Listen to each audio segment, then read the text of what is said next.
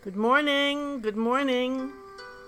This is Dr. Brenda Shoshana with another episode for this week of Zen Miracles for your everyday life. Every day, every week another day comes to do the podcast.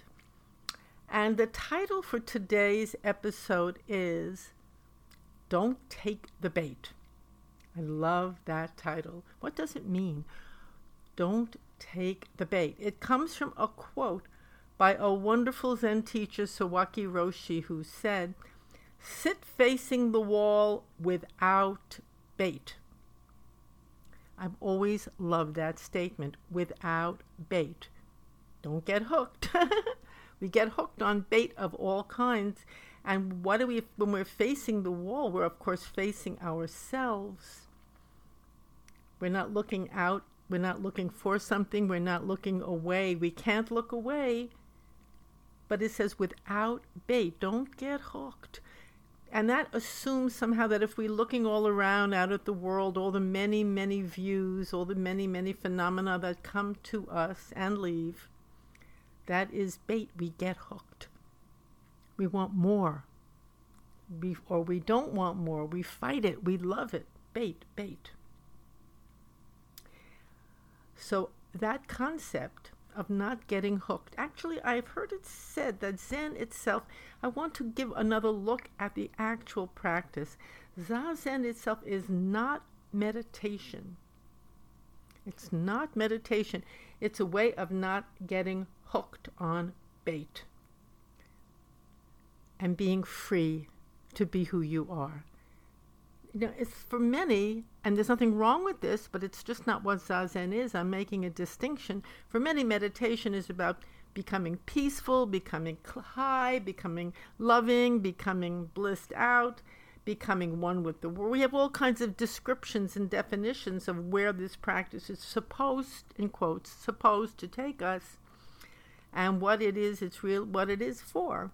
And naturally, we conflate the sitting of Zazen with meditation, because in many meditation practices, we're sitting still, and it might look similar on the outside. Very important, though, to know what are you really doing on the cushion. What is it you're doing? Just the way in our life, what are we doing today? What are we doing here? Well, when you get hooked by bait, that question goes out the window. You're just hooked.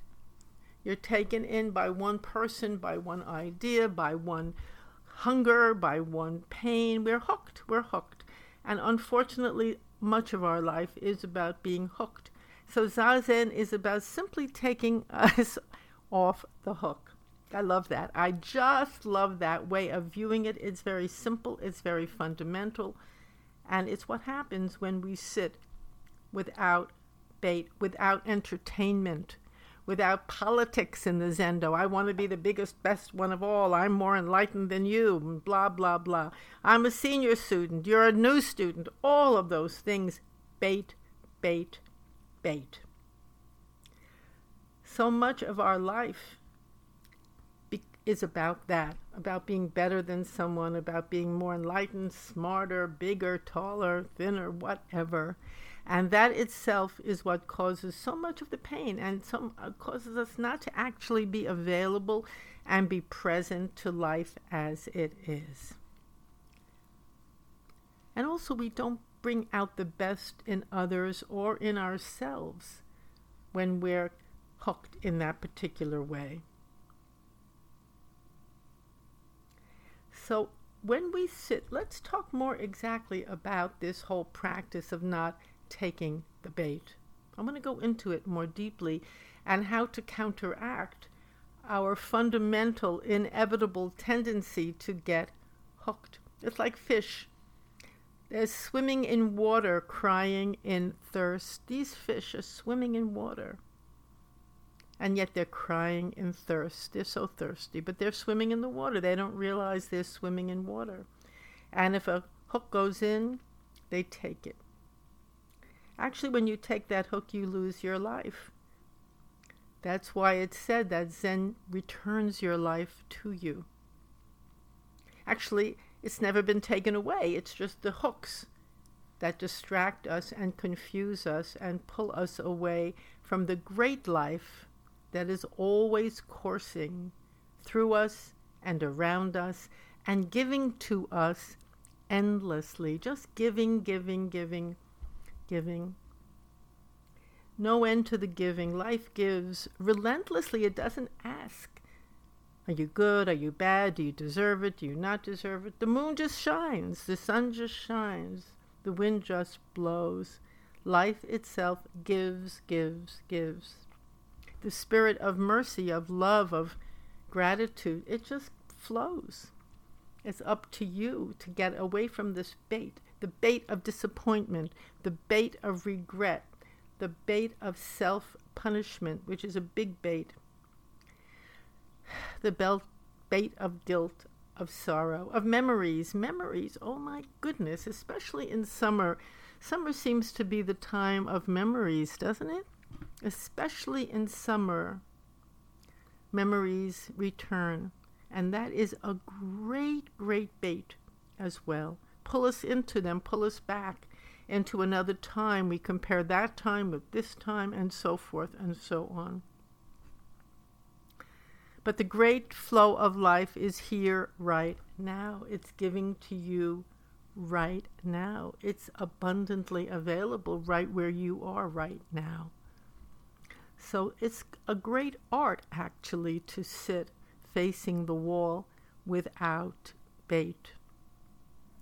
You know, even a Zen teacher can become a great bait. We want their approval. We want transmission. We want to be someone in their eyes. And, of course, in the eyes of the so-called world. Great bait. Unfortunately, very easy to get pulled into. So sad. So sad because we really miss the core of practice when we get pulled in that way. We miss the unconditional mind, which is same as the unconditional life, which just keeps giving relentlessly to us. When we enter that unconditional life force, that unconditional mind, you know, we can forgive easily, we can let go easily, we can love easily, and we're really then in a state of great, great, great oneness with the best that life has to offer, which is itself. Life has itself to offer. And that's a great gift, although most of us don't realize it. We're fighting it, we hate it, we're trying to organize it, we're trying to figure it out, we're trying to manipulate it. All of that is bait, bait, bait that we also are imposing on ourselves and on life as well. You know, I remember, very interesting, I remember many years ago, my teacher was speaking of the early days of his practice, getting organized, getting set up in a new land. And he met a monk, a young monk who grew older along with him. But he met this monk here in this country. And what struck him most about this person is that whatever my teacher needed, he would go to the monk, and the monk would say, yes, yes, of course, whatever you need, anything. That was the monk's practice. Yes, to give whatever was asked for. Yes, yes. His life was about saying yes. He didn't say, what do you need it for? How much is it going to cost? What are you going to give me back? Which is, of course, something that we all always think.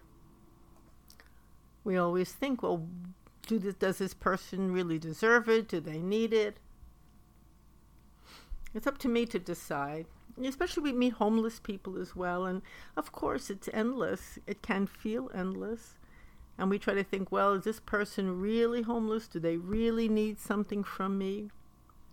There's a beautiful quote that says, this is from another tradition, says, just give fully.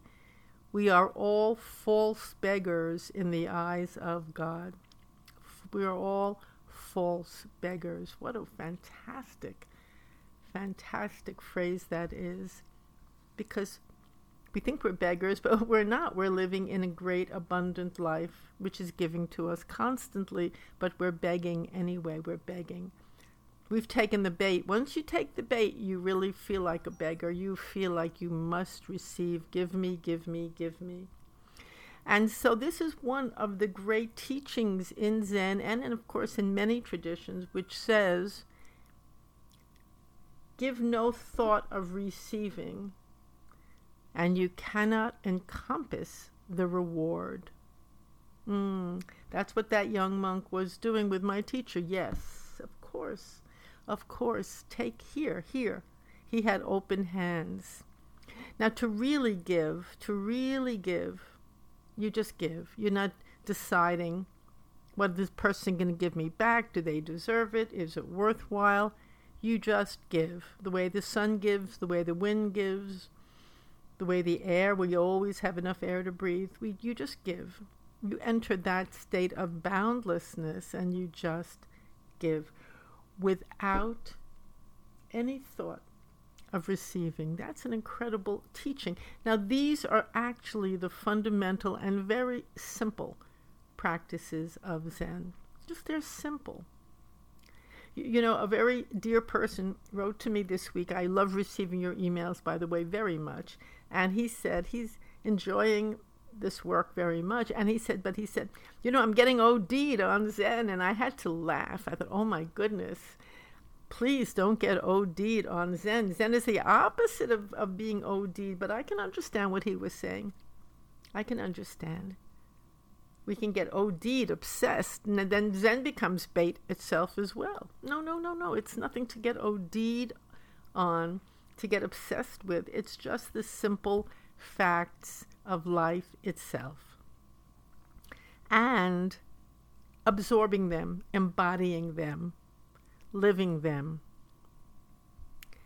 You know, when we say sit facing the wall, what we're talking about is really great simplicity. Great simplicity. Just sit still, face the wall, without bait, without getting hooked.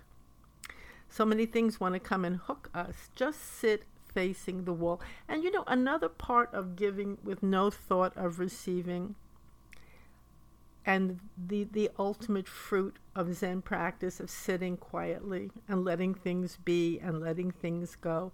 Another great important fruit of that is becoming congruent.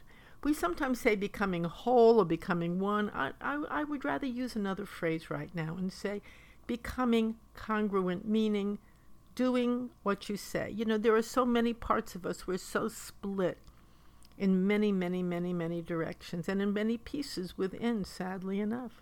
So we'll say one thing and we'll mean it when we say it, but then our actions, we'll do something else. There's not that congruence. We haven't knit together somehow our words, our thoughts, and our deeds. They haven't come together because we've been kind of consumed by bait. So let's knit ourselves, or we don't do it to ourselves, but as we sit, we automatically become congruent. We become one. We become less dispersed into all the places that we have found ourselves dispersed in. The other day I heard someone who I respect very, very much, giving a talk, and he said certain things, and they were wonderful things to hear. And when you hear these things, you feel really good, you feel encouraged, you feel inspired. And then a few days later, I saw that the person's actions were just the opposite of what they said. I don't even think the person was aware of it at all. Just something else had taken over at the time. That's so interesting because it's confusing. It can become disheartening. It can become discouraging, and we can say, well, what am I doing anyway, listening to these talks or sitting on facing the wall doing Zazen? But it's very important. Don't become discouraged by others. We're all growing together. We're all cooking in this great soup.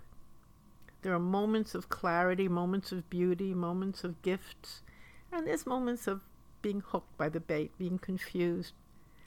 it's very important to see it as a big tapestry so that we don't get pulled away and pulled off the cushion, because that discouragement, that criticism of others, that disappointment, that is also bait, pulling us away. How interesting. Now, this young monk that my teacher had met would say, yes, yes, to everything, to everyone. Yes, even to the confusion that we live with, he would say, yes, of course. What can I give you? How can I help you? He wouldn't discriminate in his giving between a person who was confused and a person who seemed more clear, and I say seemed very carefully. I will close for today. And by the way, we always do a little exercise, so I don't want to forget that. We do a little exercise somehow, or a little, stepping stone or something to integrate this material with our lives. So I think there are some wonderful practices right here that we talked about today. Sit facing the wall, or whatever stops you. When there's a wall, it stops that mind from rolling all around. Sit facing yourself. Just sit down. If you can sit on the cushion, that's amazing. If you can't, that's completely fine too. Sit with your back straight and don't move wherever you may be. Even on the bus, even on the subway, just face the wall. Don't let the bait of life come and grab you away. That's a wonderful practice. And the other wonderful practice is just to give with no thought of receiving. No thought of receiving. Try it. Try it. I think you'll like it. It feels really good. Because of course, when you give that way, the other part of that quote is, when you give that way, you cannot encompass the reward. Now, it's a little tricky to put that part in, because then we start looking for a reward, but the reward is just in the giving itself without a thought of receiving. That is such a wonderful experience. That itself is the reward. So it was getting time to stop for today. I really thank you for listening, and I thank you so much for your beautiful emails and all the wonderful notes I receive from you. They mean a lot, and I love being in touch, as I say every week. Our website is www.zenwisdomtoday.com if you want to listen to the other podcasts. And my new book, Zen Play Instructions on Being Fully Alive, is available now. And thanks to all the people who are really enjoying it. You could get it on Amazon. I think it's a lively book, and I'm happy to share it. So again, by the way, this Tuesday night, I'll be giving a Zen talk up in White Plains at the White Plains Zendo at 7:30. So if anyone's up there and they're listening to this talk and they might want to come, please do. It's the Innisfada Zen group at the White Plains Zendo. Russ Mitchell, I'm sorry, I mispronounced the name a little bit. He's in charge. He's wonderful, as is his entire group. A lot of terrific people up there. So again, thank you so much for listening for today. So nice to be with you again. And I wish you a beautiful summer, a beautiful day, and I wish you moments where the bait just disappears. You're not taking the bait. You're just swimming in the great sea of love. And that's what it is. It's a great sea of love. Take care and be well.